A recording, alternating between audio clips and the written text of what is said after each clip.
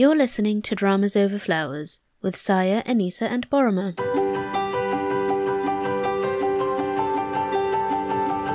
In this episode of What's Up in Dramaland, we're going to talk about, Squid Game, which we watched for you. We'll take a whack at interpreting the causes of its explosive popularity across the entire universe, and we also want our cookies and backpats for performing this public service.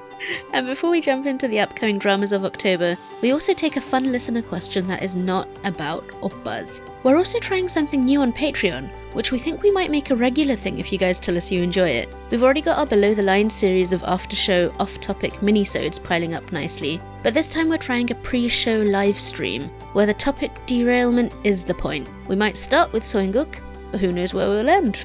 We certainly don't. Come and find out at patreon.com/dramasoverflowers. Thank you as always, dear listeners and patrons, for pressing play and chortling along quietly or aloud. You are not alone. And now, on to the episode.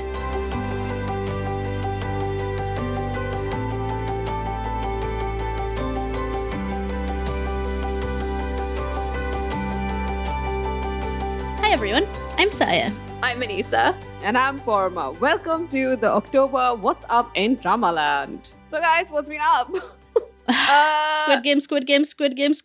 Yes, Squid Game has taken over the world. And you guys have finally started watching it, right? Resentfully, Yes. extremely resentfully. I still haven't. You know what's funny? Because in our last month's What's Up, we were really into this, obviously. We're like, it's like Liar Game, but like on steroids. And then, obviously, when stuff airs, sometimes you just fall behind because life. And by the time I was free enough, I was watching this like climb up the trending top 10 in the UK. And I was just like, what do you mean it's at number 2? I'm not sure this is quite right.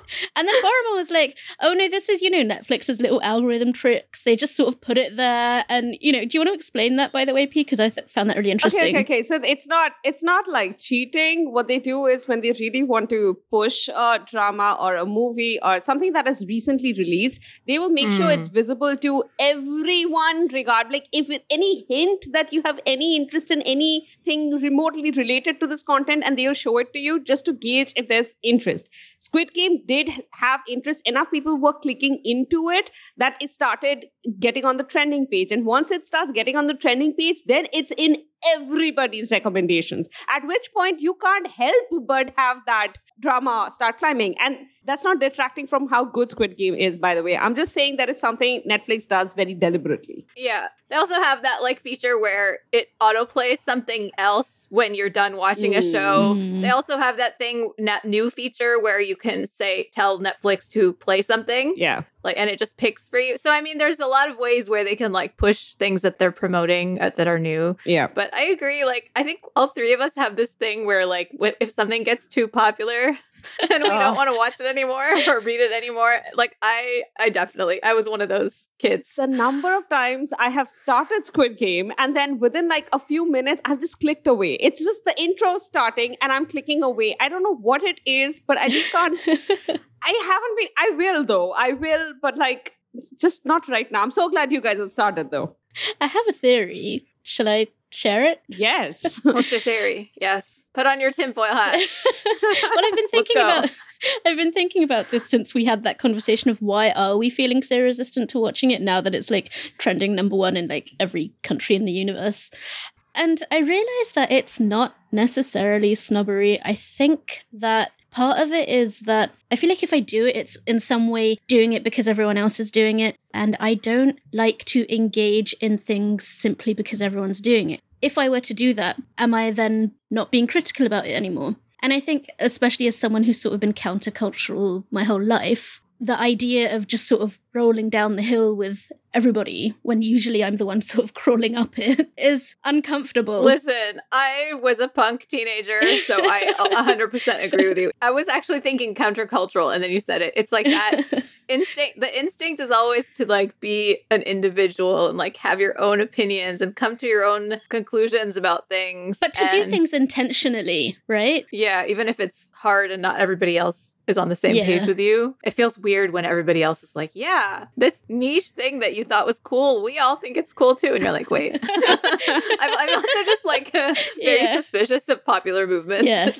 Yeah. And have you had like random people who never watch K-dramas be like, have you watched this show that is on Netflix? I want to like kimchi slap these people. It's just that's so weird because I have been expecting this sort of avalanche of people saying, oh, by the way, have you seen this show? Because, you know, for the people who know that I do K-drama stuff, they're generally highly critical of K-dramas, like, overall. But there's been quite an odd silence. I'm a little bit like, I don't know what's happening here. They surely have heard of it. I know they've heard of it because it's, like, everywhere. It was on the front page of The Guardian. It was, like, there isn't anywhere that it isn't. But they haven't said anything.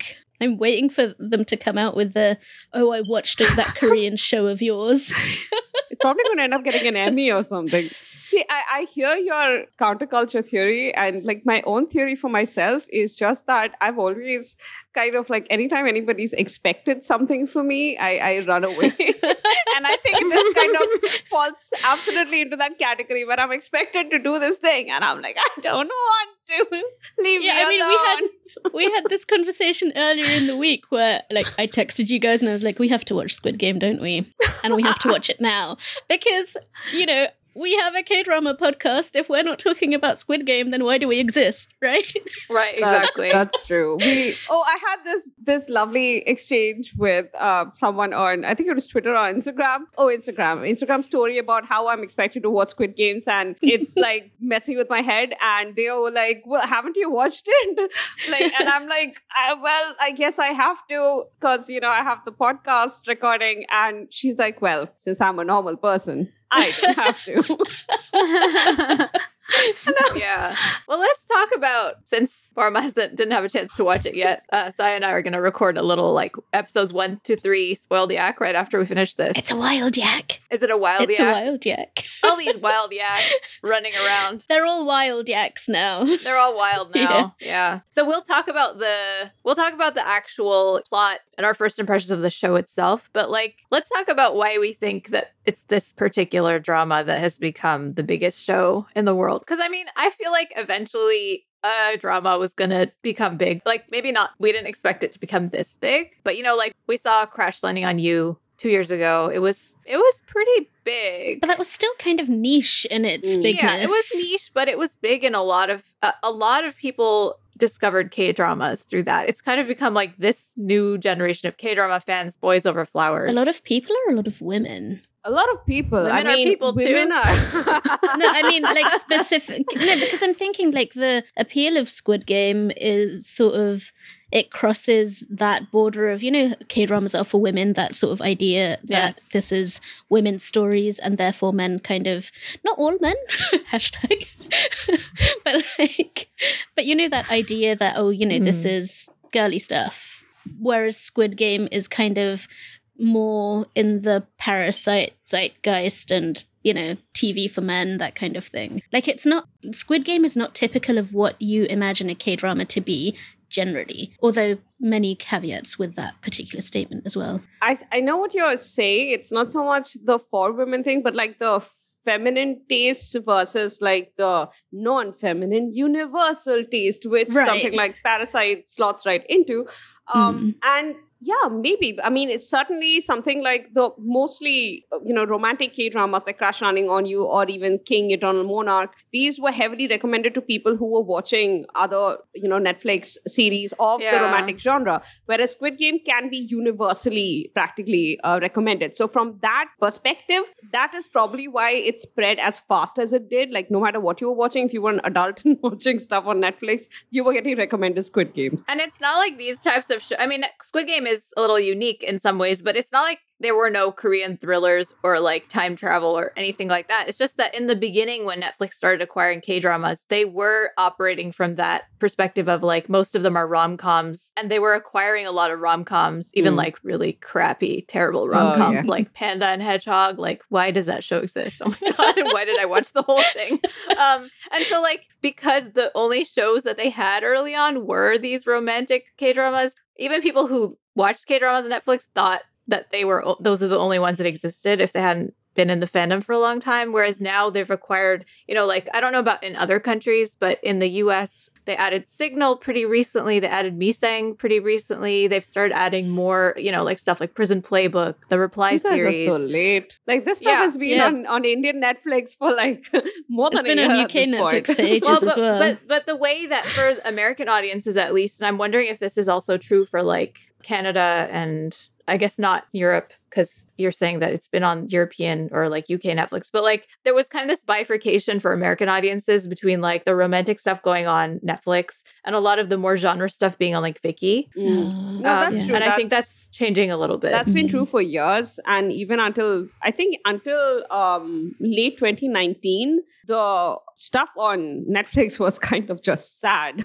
So if anybody knew I was doing K-drama stuff and they would be like, hey, did you know there was K-drama on Netflix? I would be like, yes, but it's not my quality. Right. It was just very few shows and not very good shows. If you want to watch K-drama, you don't go to Netflix. And that has only been changing very recently. Yeah, about a year and a half, I would say. And then they started like putting in like basically anything you want, 70% of it is probably going to be on Netflix. And the rest, hopefully on Viki or IG. But it's interesting because we've been following this whole Netflix thing for quite a long time now. I think ever since the beginning of this podcast.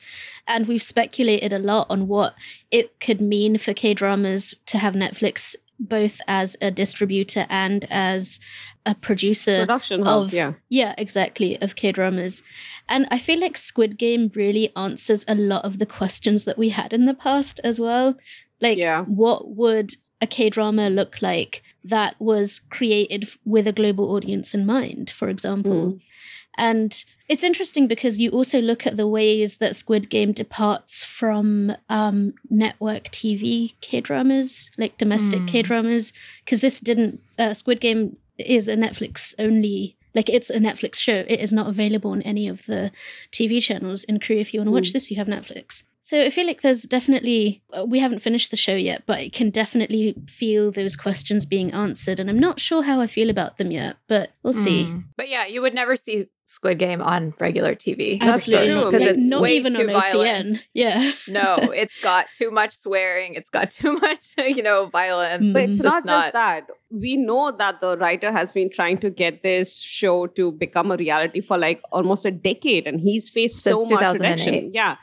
So for Netflix to take it up, I mean, it's become a situation in India also. Okay, like we have like TV shows on Netflix and on Amazon that would just never ever air on TV. People, like writers have been trying to get these scripts go live, but they've been rejected over and over again. It's only when these spaces came in, especially Netflix, that it's suddenly like there is this bold courage to try new scripts, try new stories. And like in many ways, it relies on the global audience for its success. Yeah, like this isn't made necessarily for a domestic audience. It's made for pretty much anybody in the entire universe who can access Netflix. 9 p.m. like this is not a primetime audience dependent type creation. Yeah. And also, like, not to mention that, like, it's difficult to make genre dramas succeed with a domestic audience. And I think we find that with all of the ones that we've seen in the past, is that you can have this high concept drama and then you will have things like budget limitations. I mean, remember,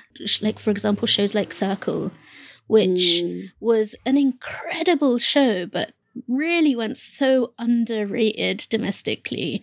But the audience for it wasn't domestic. The audience for it ended up being like completely the international audience. Exactly. But I think also like the moment that we're in right now also makes a difference because I was reading that in one of his interviews, the director of Squid Game said that when he first came up with a story in 2008, he received a lot of pushback against this idea of creating such a brutal and, like murderous story that revolves around like children's games. Like it was seen to be really inappropriate by everyone who he talked to. But now Korean audiences are like, yeah, this is quite realistic because we are living in the economic situation right now. that people are in right now, like the lack of jobs, the high incidence of debt, like people are struggling a lot, all over the world, but like they definitely are in Korea. And so like it is a Korean story in that sense. And people really, there are a lot of people who resonate with that. And it's about a global story, just kind of in the way that Parasite was also universal and particular and at the same time, I think. Yeah. Yeah. And here's the thing. We're talking from a domestic versus international audience. However, the content is very, very Korean. It's not the content is becoming it's not vying for international attention and changing itself, which is what primarily people worried about, that we love Korean dramas because they're Korean created stories that sources its plots from like their internal struggles and all of that. We loved it because it was their creation. We didn't want it to change and become something else, trying to get more, be more appealing to the international viewers.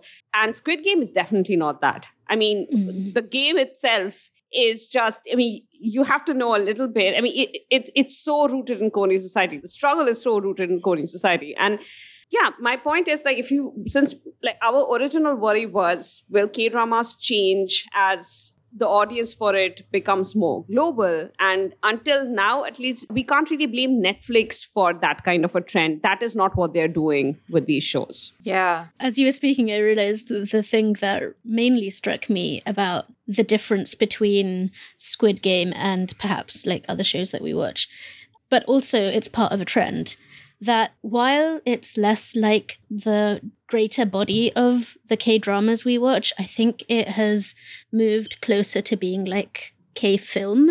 Like, it's much more like Korean films than it is like standard Korean TV fare. They're much more like that sort of polished product of the Korean film industry rather than something that would have been produced for mass consumption on TV. Does that make sense? It does. Yeah, I mean, we talked about this a little bit when we were discussing DP and The Last Long Yak too, where Netflix allows this kind of cross-pollination between the tone and aesthetics of Korean drama and the tone of and aesthetics of Korean film, which have like historically been very different and kind of in their own boxes, just because of like, for example, TV, broadcast rules and standards and regulations and who that TV audience has historically been and who that's expected to be, versus Korean film, which tends to be like much darker, much more brutal, really stylized, just like a different tone. And that's not to say that like various genres don't exist. Obviously they do. And there's like indie film and there's blockbusters, but it's just,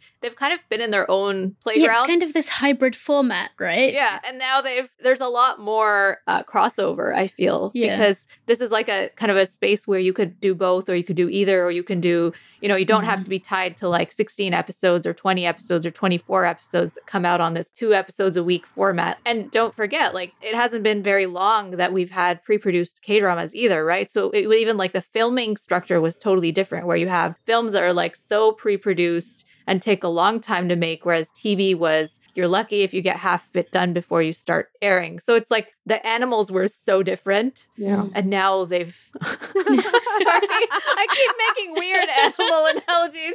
I was waiting to see where this went. They've interbreeded now. I don't know. Oh, sorry.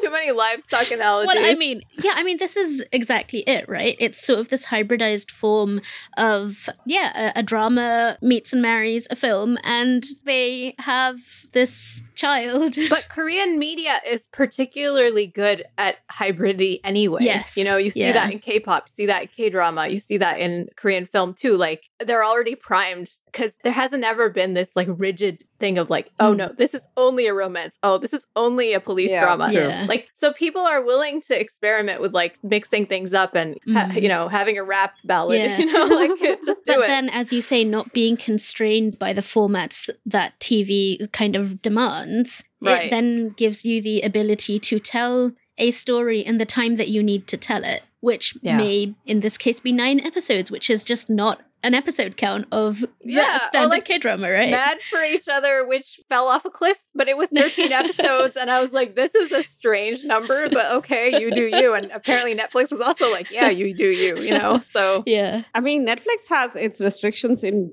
weird things like subtitling. Oh, God. Yes. Oh. Yeah, we're going to talk about that. Yeah, but I mean, in terms of creative freedom that the directors and writers are getting, I mean, come on, I don't think... They're pretty much getting a free pass to be like, you know what, tell us your story, tell it how you want to tell it, here's the money, see you later. Yeah, which is pretty great, honestly. Yeah. Great. And if you want to read some really smart things written by our really smart friends about Squid Game, We have our friend Lee Tennant, who wrote Equality and Equity in Squid Game, about the social issues that Squid Game talks about. And our friend K Fangirl also wrote a really great Dear K Fangirl post about why Squid Game has become so popular. And so we'll link both of those pieces in the description so you can enjoy them as much as we did. We didn't even talk about the dubbing. We can talk about that in our wild yak. Yeah, definitely. Okay, so before moving on to upcomings, we have a listener question that we wanted to talk about. This one was submitted by Deepa. Hi, Deepa. Thank you for the question. The question goes, does the age of the actor affect the level of your fangirling in any way? When it has and when it hasn't? Not really. I mean, I do find myself surprised sometimes when an actor looks super young and then I find out he's like 30 or like, sometimes it's the other way around, but it's like, sometimes when the roles that an actor has played are different from their actual age in such a surprising way. And because they look either ageless or mature in whatever way, like when you find out how old they actually are, you're like, oh, I'm even more impressed by your acting skills. But I don't think like it affected my fangirling. But I've also never had the experience of being like totally in love with an actor and then finding out they're underage. So that might be a different experience for other people. Yeah. I feel like the way that I think of actors and stuff is very kind of distanced. That there's a certain, that sort of that teenage kind of obsession. And I don't think I'm in that place anymore. It's more like, do I enjoy this actor in this role? Have I enjoyed this actor's interviews? It's all very kind of, I know there's a wall and I definitely have a lot of distance. The actor-character divide. Yes. And I like the projects and definitely there are actors I enjoy, some more than others. We know. But no, I don't think age hasn't really played a big role in that. Although I have noticed that I sometimes, and perhaps this is due to the characters that I like there are more young actors that I like than older ones. But to be that's fair, because Dramaland has more young actors because the older one keep going to the movies. True. And they're always playing crown princes, and I'm just like, if you want to get me, that's how you get me with crown princes. Yes. Tortured crown princes. Has got your number. Yeah. They know me too well. Yep. But I'm always ready to drop them if, they turn bad. That's not a very positive note to end on, but... Well, we have reason to, put that caveat in. So when we talk about age, I know that most of our listeners already know this, but we are specifically talking about we don't have that issue where we have to worry about liking a character that's underage because, as Saya very correctly pointed out, we are no longer in that space where we fangirl to the point of being like, oh my God, what is this actor like in real life? He touched me. He looked at me. That glance through the camera was meant purely for me. To be fair, I've never been in that space, but now that the opportunity is forever gone, I just won't go back. Yeah. But the thing is that we have often talked about why some of us, I really like Nuna romances. Anisa's like the one on the other end of the spectrum. She likes them, but not as much as I do. We all have our own distinct taste for tropes and all of that stuff. But to be very clear, none of us have that issue where we are not really looking at these actors by their age. If they're playing a character that's mature and the character comes off as mature, we'll probably just end up liking the character. And like Anisa pointed out, there are actors like EJ Wook or Hwang In-yeop who they play schoolboys, but they are in their late 20s, early 30s, and you can't tell in which case, I mean, we are not even thinking of it as we like schoolboys because the fact that the actors are in their late 20s and early 30s, it kind of excuses you if your mind goes there, but our mind doesn't go there. Or with Lee Jae-wook, actually, it was the opposite. He played a much older actor when I first saw him, and then I found out that he was a lot younger than I thought, and I was shocked. So yeah, it's just the skill. There's also there are actually just very young actors, for example, like Namdaram, who I really like, but it's not kind of... He's a baby. He is a baby, but it's also that sense of, at best, I'm a Nuna, and, most of the time An I'm like auntie? an auntie. I'm happy. Exactly. I'm happy to be I'm an like, auntie. you are like my nephew. And So- Yeah, you're like, oh, Yeah. you're so cute. Yeah, Exactly. it's like that. It becomes like that kind of to be fair, fangirling. Deepa didn't specify what kind of liking. So, like, if you're talking about that's why we're purely defining just- it. Exactly. But if you're talking about purely liking, as in, like, do you like this actor's? Of course, we would like any actor whose character is like makes us like them, I guess. At the same time, though, I find that sometimes when I look into actors, like their personal lives and stuff, I'm like, okay, I actually don't want to know more I don't. because I want to preserve the character, because what I love is the character, right? And real life and real people aren't necessarily always going to live up to that. And And they don't need to. yeah, they don't need to. It's fine. Exactly. Yeah. They're doing their job. We're enjoying watching them. As long as they don't do something truly horrible that, Yeah. ruins everything. Yeah. And kind we of don't need pushes their personal life into our like Yes. faces, and here, look, this is what we did in our. I don't want to know. I don't want to know. Please don't do things that I have to know about, please. Yeah. And I just want to add a caveat to my earlier answer where it doesn't matter. I would say, like, compared to when I first started watching K-dramas 10 years ago, I do think I have a much greater appreciation for older actresses than I did when I first started. When I first started, I was in my 20s. I was still in college. I related a lot more to the younger heroines, the kind of ingenue, like Candy type.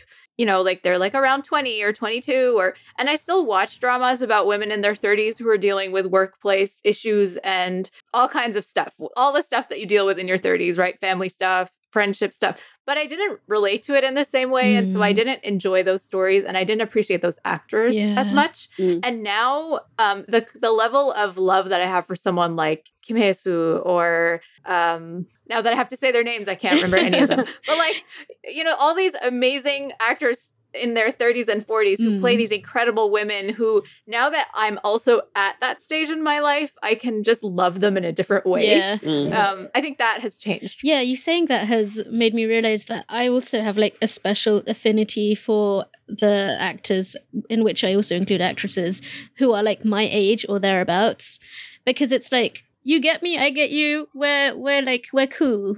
Yeah. We're Chingu. Yeah, exactly. Which is No, also why I really love that's- Shin Mina. Tell me about it. Shin Mina. Do you need any reason to love Shin Mina except that It's she's true, Shin Mina? it's true. But it's yeah. just one more thing that makes it like cool. But I also Absolutely. feel like I've grown up with her in dramas. Like, I mean, Right. she was slightly older than me. She is slightly older than me, a few years older than me. But it's just that I've seen her since what? Arang, was it? Or I think My Girlfriend is Kumiho was the yeah. first one, and then Arang. And it's like from there, and then the movies she's done, and then I mean, she's probably one of the only actors whose movies I sought out and watched because she's a really talented actress. She's and really of course, good. she's gorgeous. Yeah. But then she's grown, and then she is in her 30s right now. And We're I mean, aging together. we're aging together. I feel a connection. Yeah. I mean, this is real fangirling. This is the kind of connection that I don't feel with most male actors because, yeah, you're fine, but like this girl, she knows what life is like. Right. Or even someone like Park Shin-hye, who is a little younger than us, but or at least than me. But you've kind of, like you said, kind of grown up with her. Like she started out in those like really young, kind of cute roles, like You're Beautiful, and what else did she do? But a lot of stuff. I mean, she was a child actress, right? But when I first met her, she was doing You're Beautiful, Heartstrings, that kind of stuff, like youth dramas. And then now she's like, to see her career trajectory, and she's getting really different roles and like interesting roles in movies and in dramas. Like it's like you feel a certain type of way. Yeah, you do. So yeah. So that was our answer, Deepa. It might not have been very cohesive, but that's where our mind's at, and we hope you kind of got enjoyment out of listening. Okay, so now moving on to upcoming in October. You're really excited about this one. Oh, I'm so excited about this one. I am too. The first drama is The King's Affection. It's going to start airing on 11th October. It's a Monday Tuesday drama, and it'll be available on Netflix, and it's a KBS2 production. Okay, so these are 20 episodes. They are really making it very clear that it'll be a long-term commitment. And they're 70 minutes each.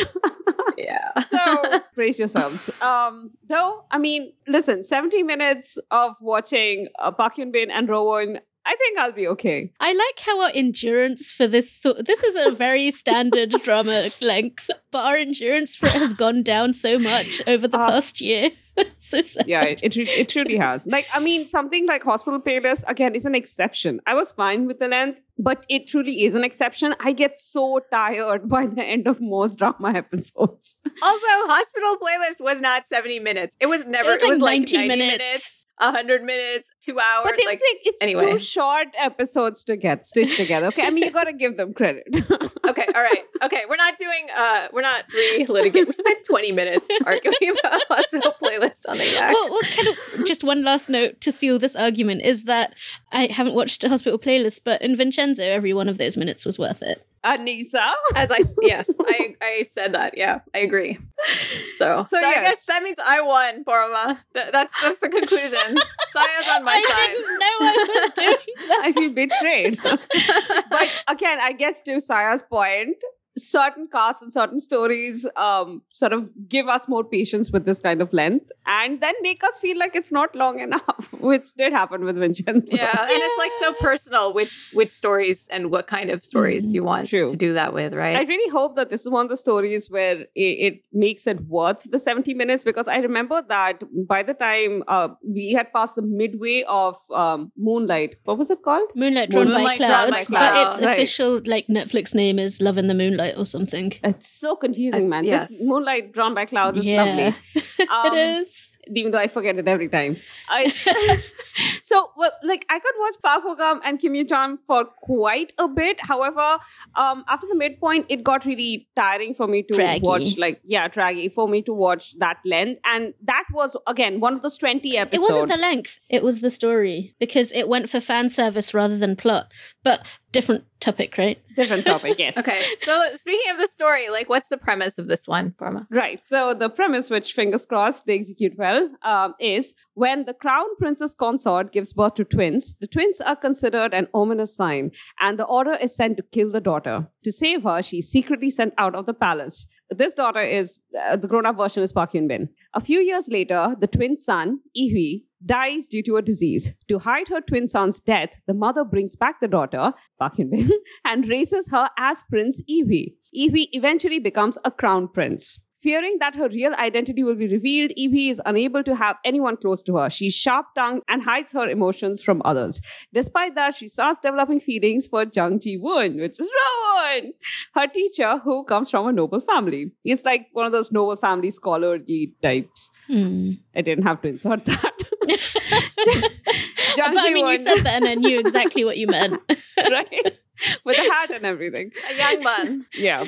Jang Ji-woon is a teacher from the Crown Prince Shikangwon, a government office for the sole purpose of educating crown princes. He is described as a handsome man who is bold, persevering, and tenacious, but also tends to take life as it comes and lives free from worldly concerns as an optimist who enjoys life. Okay, this is like a super positive character. But also, how many crown princes are they educating at a time? I mean, usually with these kind of things, there would be multiple princes at least. I mean, they really should have There's said only like one education crown of prince. so it should have been educating princes, not like just the crown prince. It doesn't Well, make I mean, the crown prince can die at any time, right? So you could have multiple A crown pipeline of princes. princes. but if they had that many options, would they be bringing back the girl twin to replace the?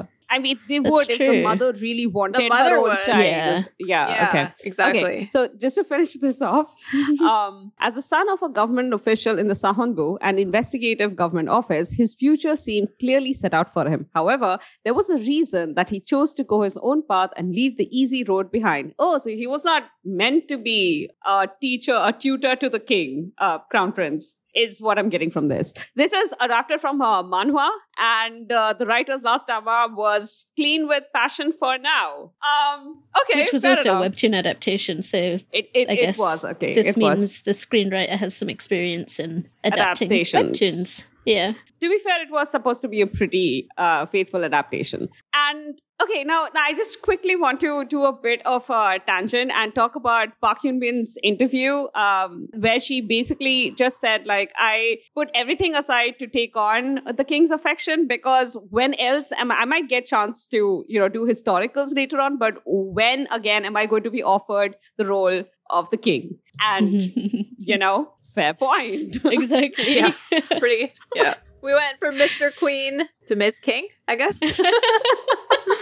Yeah. Actually, Slightly different, but yeah. But yeah, again, I really like this premise. The only thing, my only fear is that if the story ends with her like revealing that she's a woman and becoming a queen and everybody being okay with it, that would completely break the conceit of the original story. And I don't know how that would. I don't know how she's meant to get away with being a fake man her whole life. So this is actually something that is kind of historically, like there have been stories like this in history. I can't bring in the right one in my head right now, but I have heard of stories where you have had like female descendant, because basically the palace didn't want to admit that the child was female and there were no other heirs. So the child was basically trained to hide their gender and brought up as male to become the crown prince. This has happened.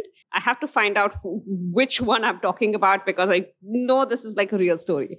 So precedence, I guess. But that is not, because they have started this story off with a romance angle already present. And if she's to have like a happily ever after by the end of the story, she'll have to reveal her gender, one assumes. And it's also just like the whole premise of these secret identity dramas, like from a storytelling perspective, is that there is kind of this implicit understanding that eventually that secret is going to come out, because that's kind of the whole point of the story. If it never comes out, then, yeah, of course. People are not good. Yeah, like it's not going to be an enjoyable story. That's where the tension comes from.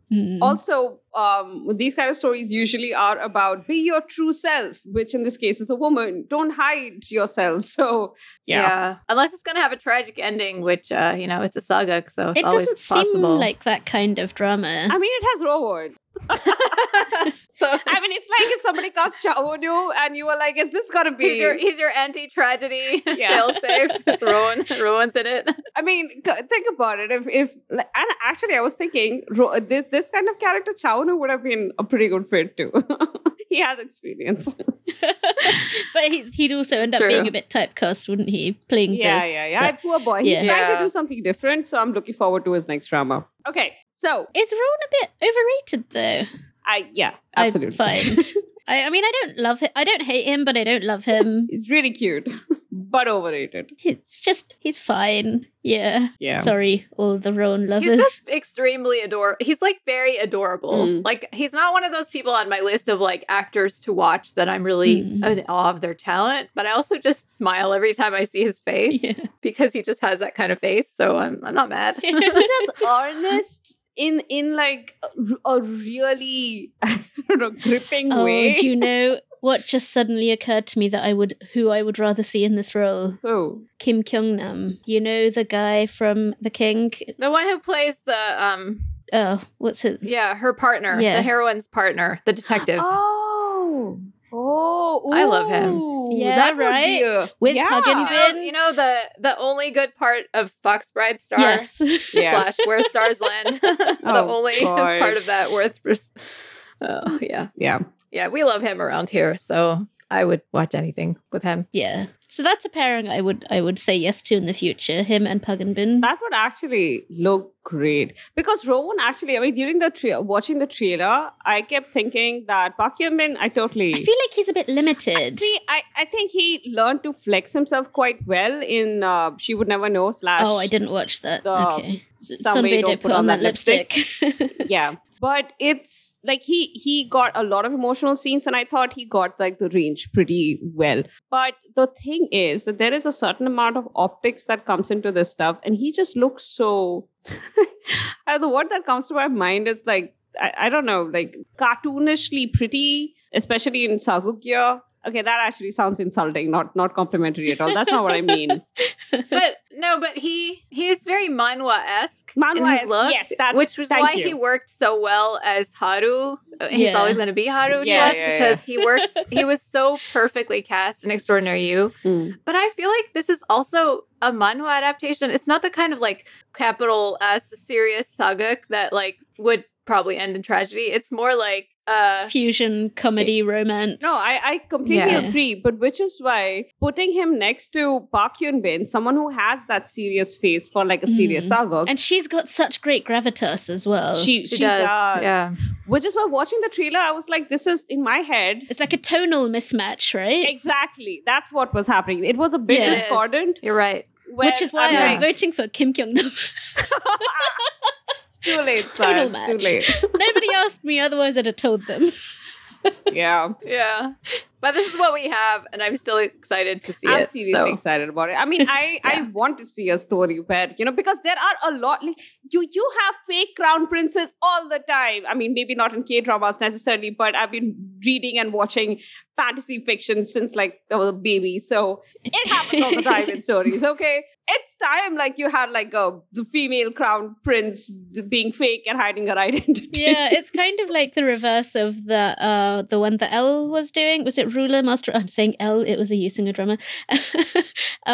Ruler Master of the Mask. No. I'm thinking of Yojingu in the Crown Clown. Yeah. See? Well, I'm thinking A of both guy's of those done shows. Yeah. Where they've got like, this other person playing the royal role. The Mad King. Well, it's basically the prince and the pauper, but instead it's with, a different, it's not a doppelganger, it's the twin sister of, the guy who they want to replace. Very catnipy. Yeah. And you often do have these kind of stories where, like the primary crown prince has been like they died or something happened. And then a secondary person who's unprepared for the role is brought in. Like I have read this story a lot. It's And a very classic trope, yeah. yeah, and I have like my favorites in the genre. But it's... Tell me about them after, please. Yes, I will. There is a book recommendation that I've been pushing for so long. So, oh my god. Okay. yeah. Tell me after. Okay. And that is what is very interesting because you have like this character who's not prepared, but they have to pretend that they are prepared because they have stepped into the shoes of a person who has been trained their entire life. So it's like a really interesting dynamic right there. Mm-hmm. And then in this drama, you have the secondary dynamic of a tutor who's watching you very closely and seems to kind of instinctively understand that you are not who you're pretending to be. Mm. And you have like romantic interest in them. So that's just complicates the matter a lot.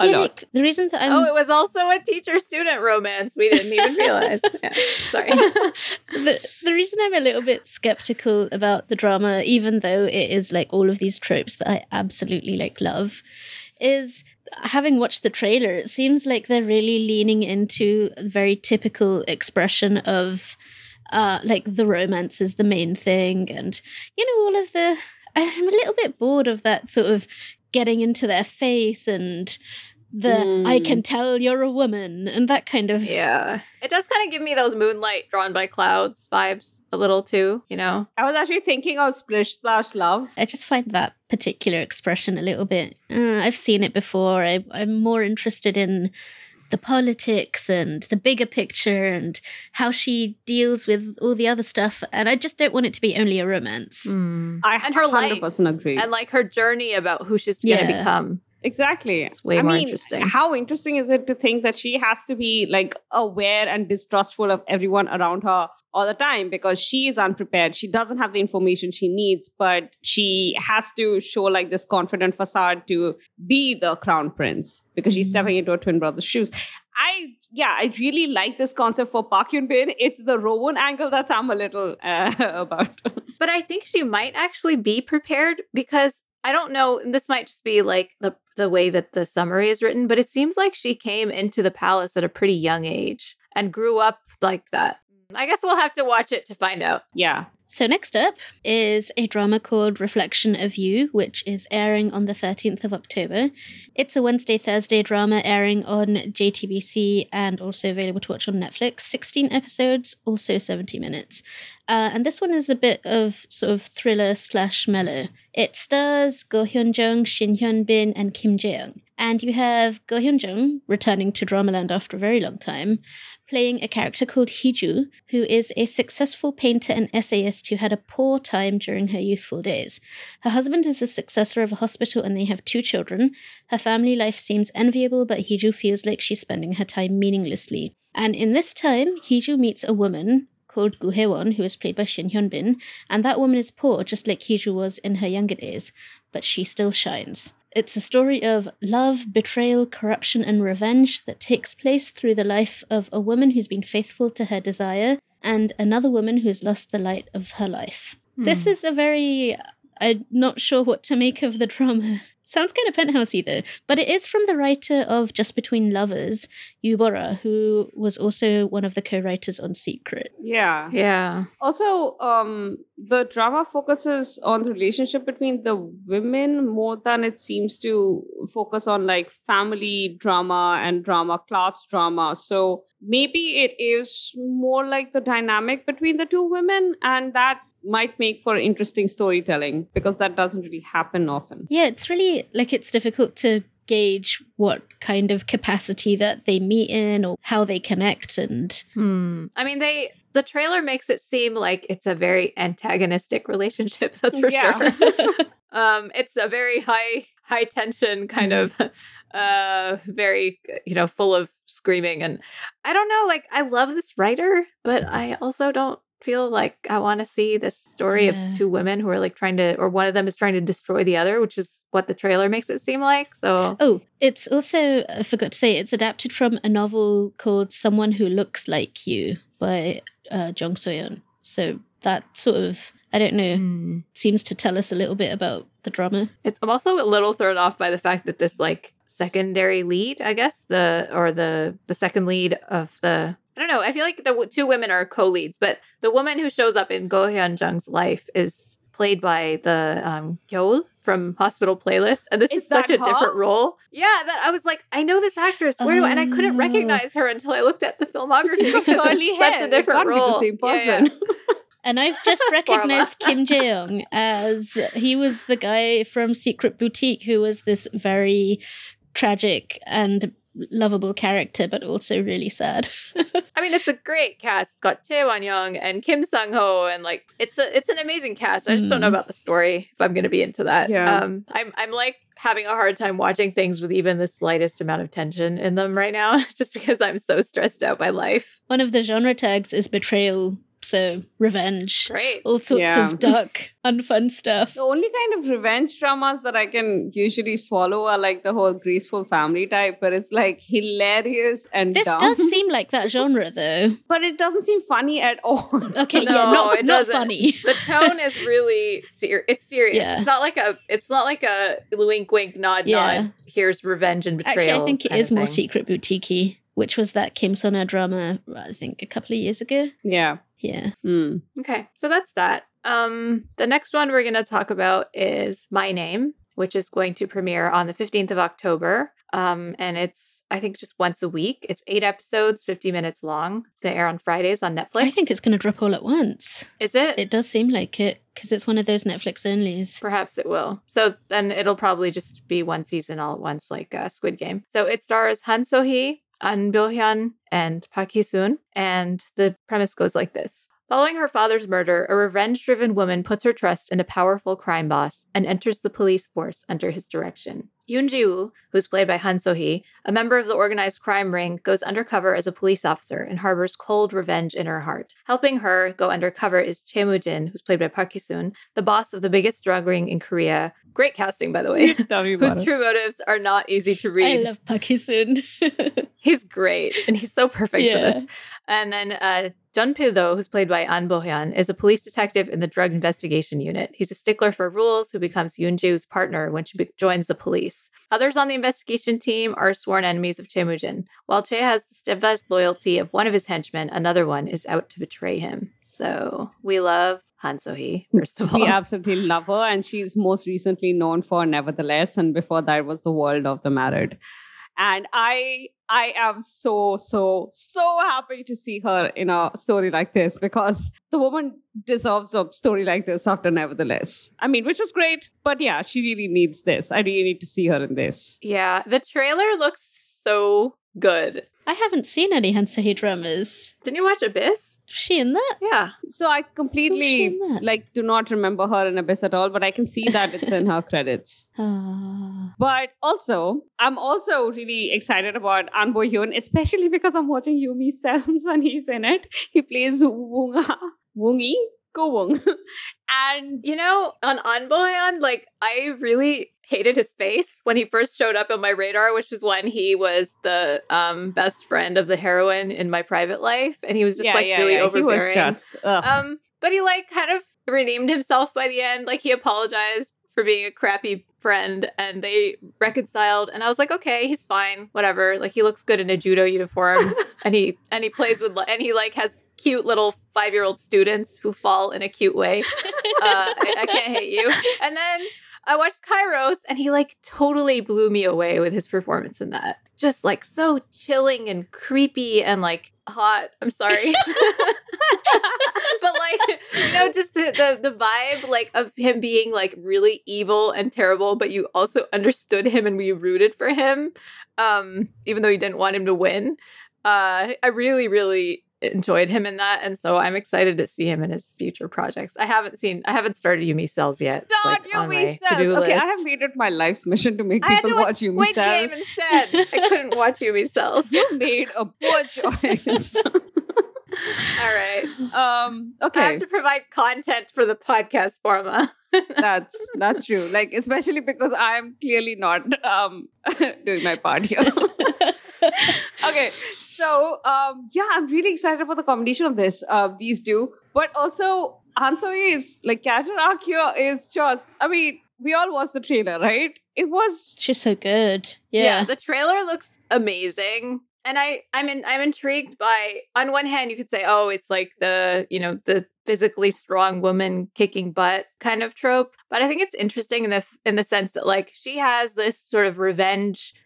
She finds out the cops were responsible for her dad's murder, and then she, I guess, approaches this crime boss for some reason, and she's like, I'm going to enter the police force. And he's like, yeah, do it. And so it's not like he's controlling her. It's more like they've made this interesting partnership, and then she's entered the police force. And so she's kind of living a double life, which is always fun, and then you can kind of see it going in a direction where she has her partner on one side who, she needs to develop a trusting relationship with. But then on the other hand, her whole reason for being in the police is to, infiltrate it from the inside. And so she's his enemy in a way. Yeah. So, that always is provides great tension and drama. There's that quite chilling line in the trailer where she says, that she gave up her name to seek revenge. And I find that a really interesting driving force in the drama. She's in that nothing to lose kind of place. Yeah. Yeah. So should be good. At which point, I suppose the only thing that starts making you think in human terms again is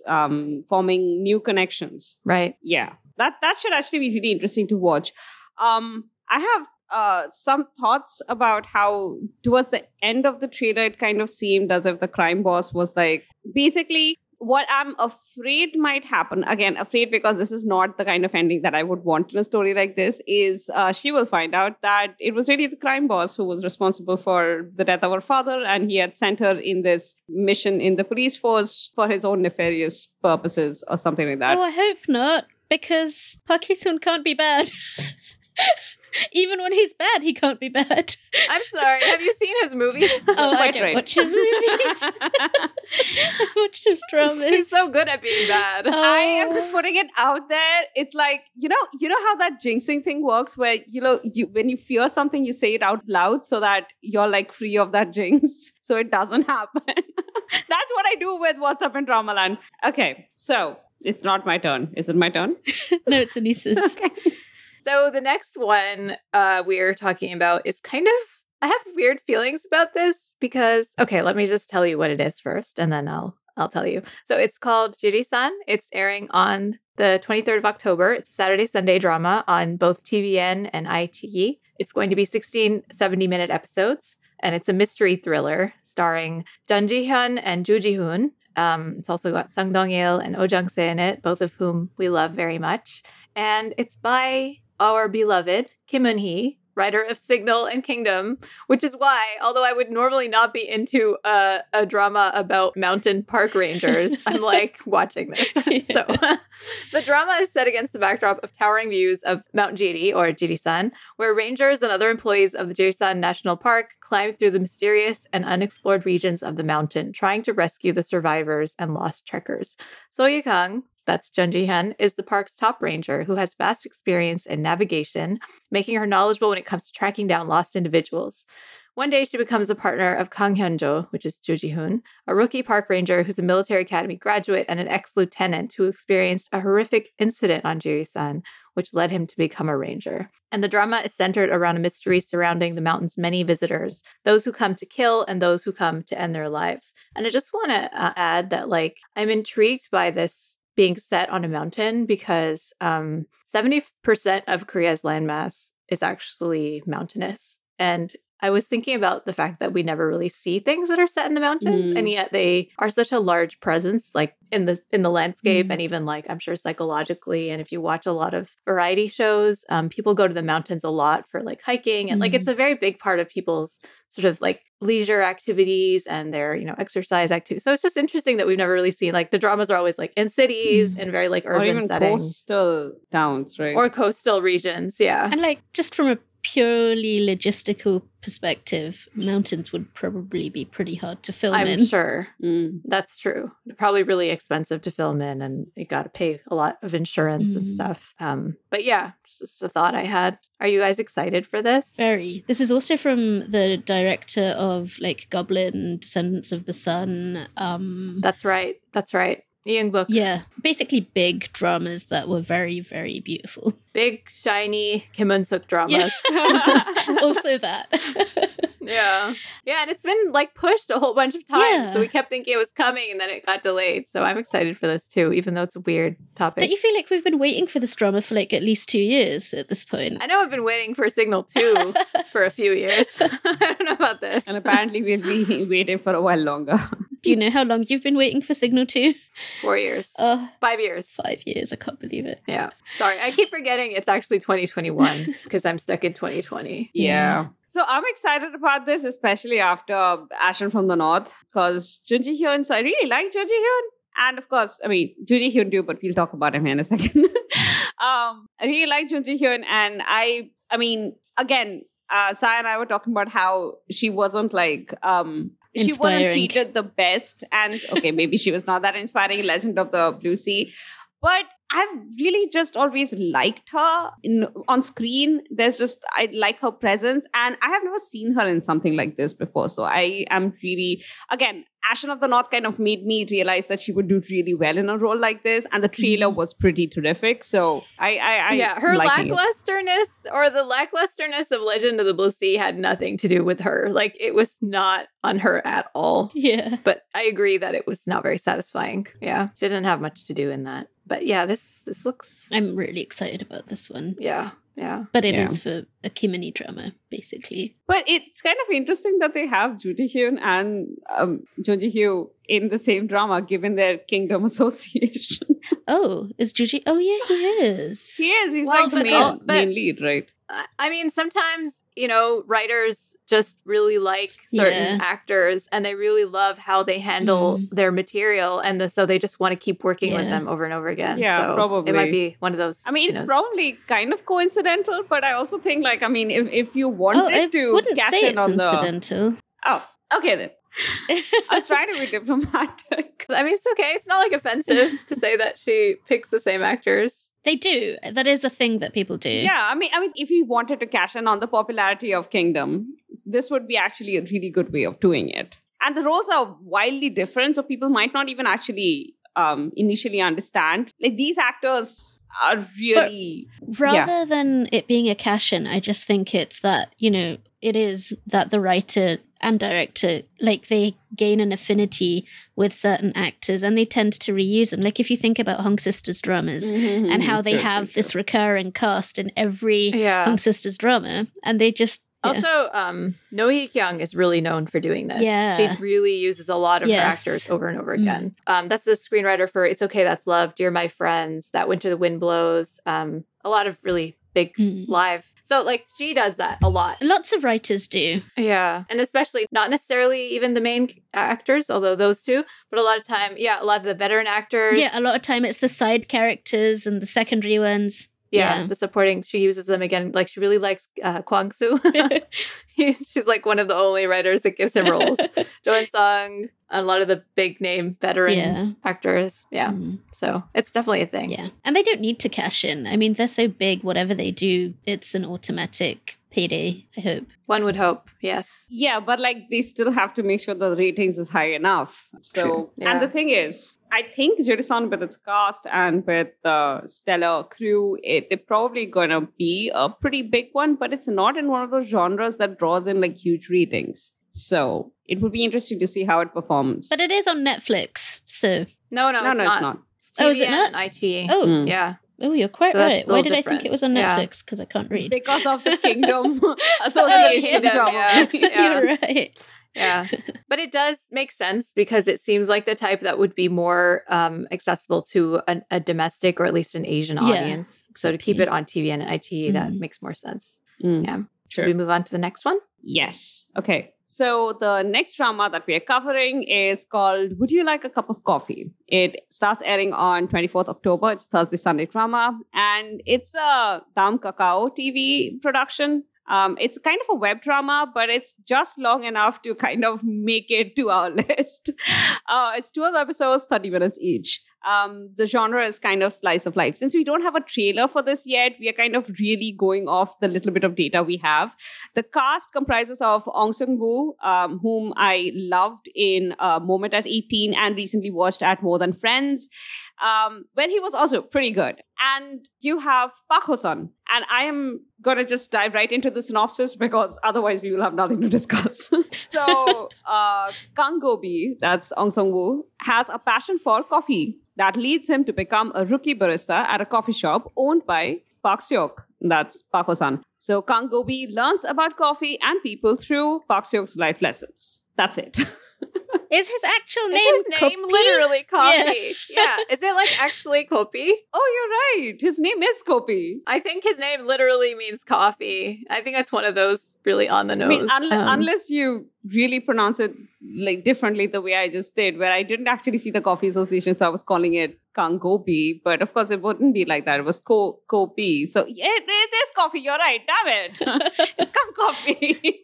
Yeah, there's no way that that's a coincidence. Yeah, of course it's not. It's a drama. Yeah. Well, I mean, it's like a 12, 30-minute episode slice of life drama about a barista. So it's not, I think that's like the perfect length for something like this that doesn't really have much of a plot. This actually makes me think it's kind of more in the Navilera, a genre of things, except not that heavy. Yeah, this seems like something you could put on in the background and sort of watch. With the whole, mentor-mentee relationship, slice of life, simple life lessons type thing. Sounds cute and low stress, which is always something that we like to keep in our back pockets That's true. for those tough days.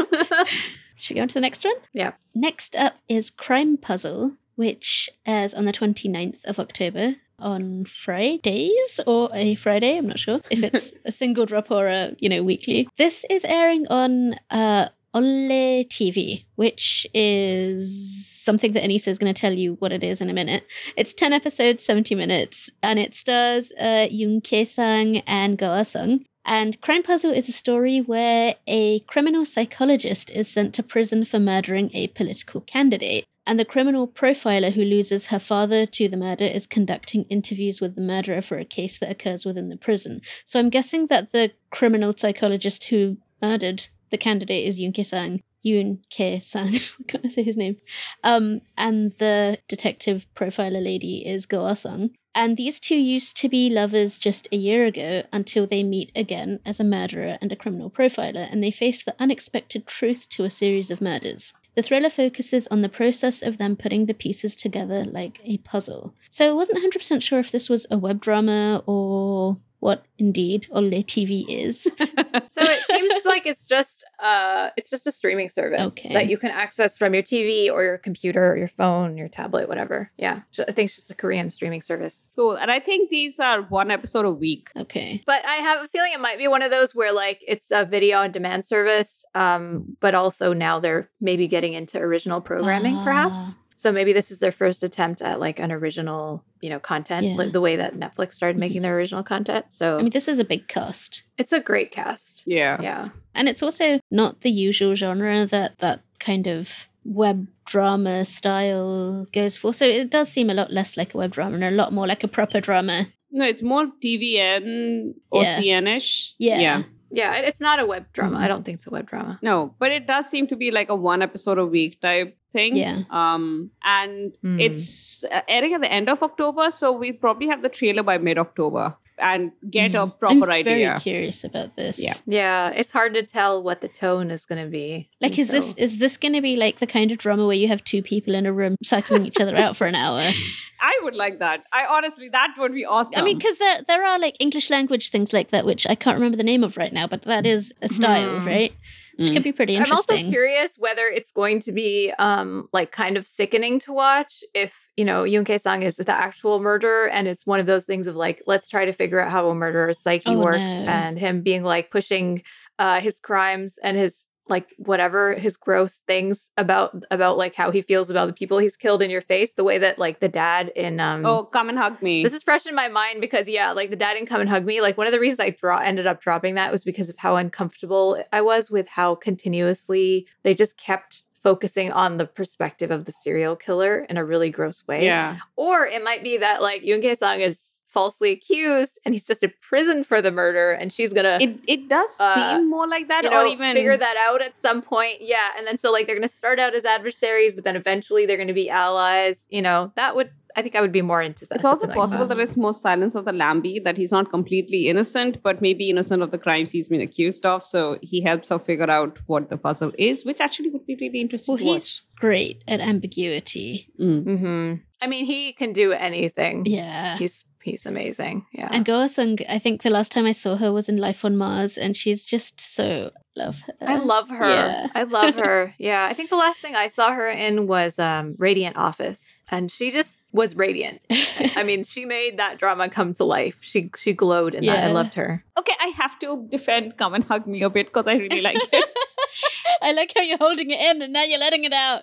No, I'm sorry for anyone who liked it. I think a lot of people really love it. There were parts of it that I really liked. I just couldn't stomach that. I just want to put in why the drama focused so much on the serial killer's perspective, and it's perfectly okay not to like that. They did it because the entire point of the story was that when TV gets a story like that, they keep focusing on the most gruesome things and how it affects the victim's family. So it was almost like a meta thing where the drama itself was focusing on it because the TV coverage was focusing on it, and the story was about how the victims and their families were dealing with that kind of coverage. So, and I understood that, but I just didn't enjoy watching it. And I just got to a point where like I wasn't having fun anymore. Perfectly fair. I just want to also like put this out there. Yes. Okay.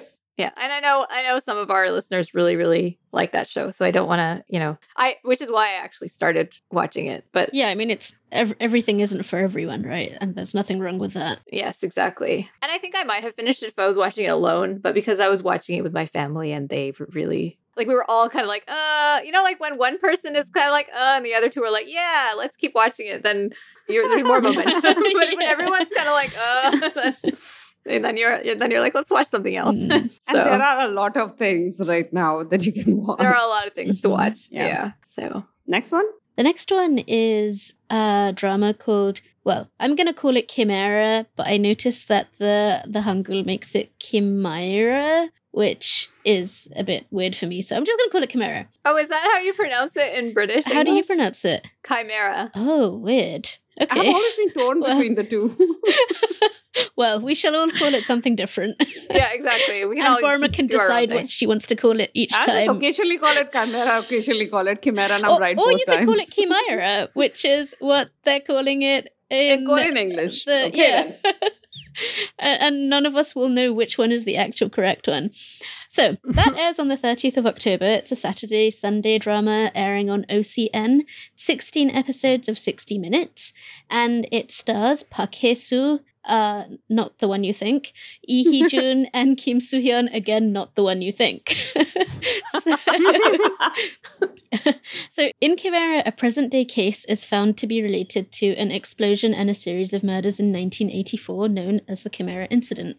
The story follows a violent crimes detective named Jae-hwan, who is played by Park Hae-soo, a criminal profiler named Yoo-jin, played by Kim Soo-hyun, and a surgeon named Jung-yeob, played by Lee Hee-jun, as they track down the criminal and uncover the secrets between the two cases. So if you watch the trailer, you will notice that it opens by saying, telling us what the Chimera is, which is a person who has 2 DNA profiles. I don't know if that's really a thing, but it sounds interesting. It's pretty dark. What do you guys think?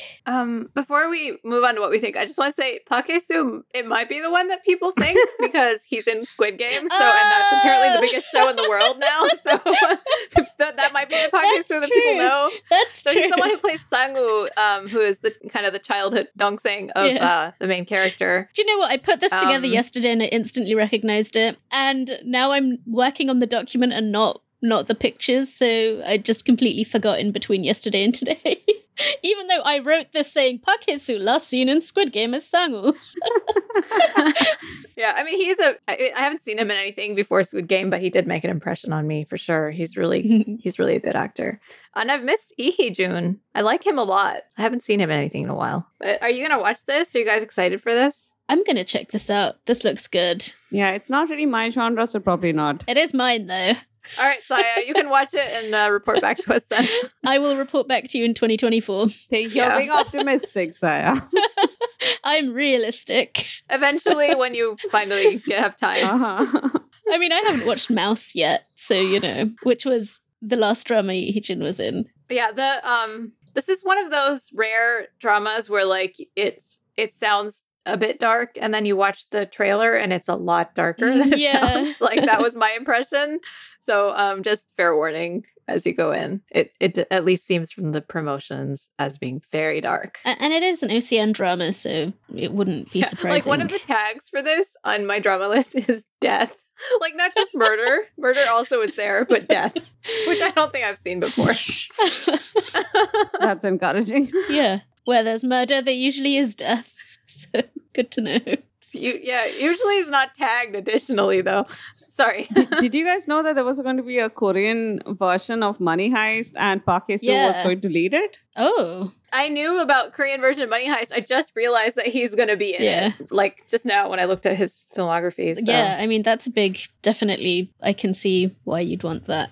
Also, back to this drama, with its whole opening case of an explosion and murders in 1984, I just watched the first episode of Hometown, which is super creepy.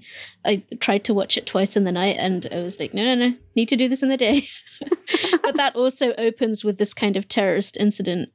And yeah, they kind of seem like they belong in the same wheelhouse. Yeah. What's interesting is this is by a screenwriter whose previous credits are really comedies. Oh, okay. Yeah.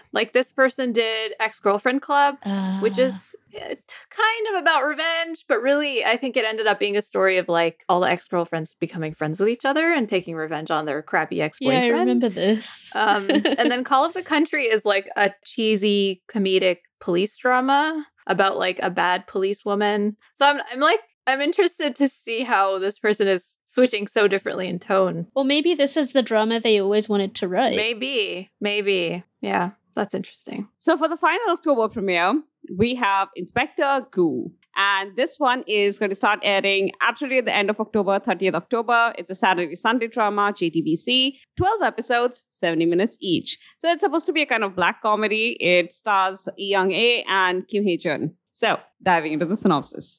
A hard-boiled investigative comedy drama that centers around the insurance investigator Koo Kyung-hee, who's played by Lee Young-ae, who investigates a murder case. Ko Young-hee is an intelligent woman who solves cold cases for the thrill of cracking the case rather than for bringing justice to the world. You know, I don't think it matters so long as she cracks the case, though. Like, that is justice to the world. That's probably her philosophy. But you have to have the right intention. That is just dumbass. Okay. By hook or by crook, she ferociously chases the truth behind every case. Okay, maybe by hook, by crook is not like the best way of doing these things. A college student who is a serial killer plots an accidental murder case to defraud her insurance money. That is, I suppose, the case we are actually going to be, setting the story around. That's it. That's all we got. We don't really have anything else. So this is really funny because, like, the name of the drama is Inspector Gu, but the name of the character that Lee Young-hae plays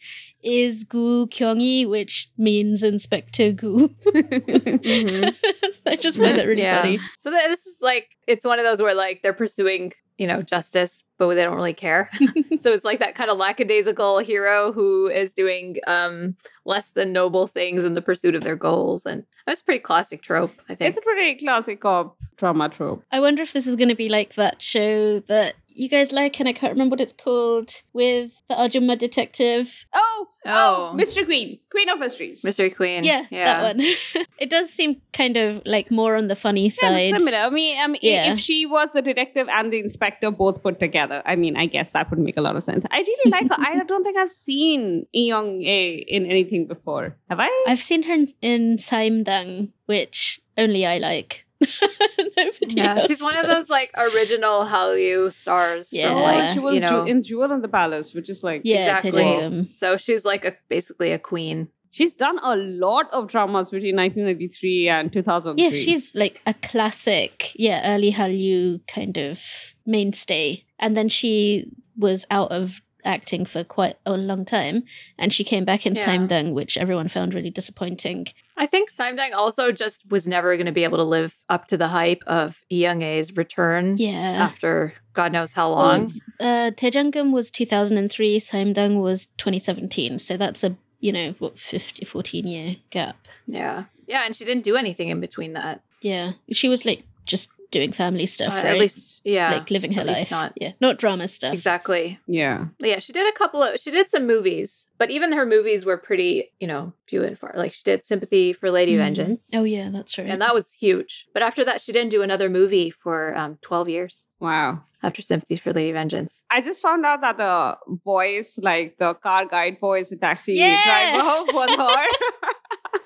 Oh, yeah, because it came up in the credits every week, and I was like, oh, it was really fun. I did not notice that. This is really cool. Yeah, but I saw the trailer, so it's less of a trailer, more like a tiny teaser, and I really like the vibe of it. See, it really focuses on her and her like being one of those crazy, crime-solving people who are like completely consumed by the whole thing, but it's also like she's a bit insane. And I like it. I like it when stories are kind of like that. So it kind of seems funny too. Especially when she's probably going to be allowed to be very nutty. It's one of those characters where now that you're an older woman, you're allowed to just be a little bit mad. I love it. I'm ready. Which I just want to put in here, like Honey Lee's currently airing drama, Wonder Woman. Yeah, It's exactly what we expected, and it's great. It's great. I need to. Why are there so many dramas that I want to watch? No time. Yeah, there's no time. I am enjoying the heck out of it. I've heard lots of good things about it as well. Yeah. All right. Well, hopefully we'll have seen some of these by the time we come back for another yak. That's the hope. Yeah. Any other thoughts on the show before we wrap up? I guess we have to wrap up so that we can go and watch more dramas. Yes. And these two have to record their Squid Game episode. Okay, guys. Thank you for listening to us. As usual, you can find us. You can find us on Twitter at Dramas Overflow. And individually, you can find me at Not Now Saya. And you can find me at Anisa Khalifa_. And you can find me, Porma, at Festa Foster. You can also sign up for our newsletter, which is now mostly used to alert people when we do live streams. And we are also planning on releasing a monthly roundup of the episodes that we release. So that would be a good way to catch up with us. So sign up for that in the link below. And find us on Instagram at dramasoverflowers_. And we are also on Facebook, where you can just search for Dramas Over Flowers and you'll find us. Yes, and you can find our writings and other fun stuff on the website at dramasoverflowers.net. And you can email us at dramasoverflowers@gmail.com. Dramas Over Flowers is part of the Frolic Podcast Network. Find more podcasts you'll love at frolic.media/podcasts. And that's all. That's all. Yay! We finished! Bye, guys.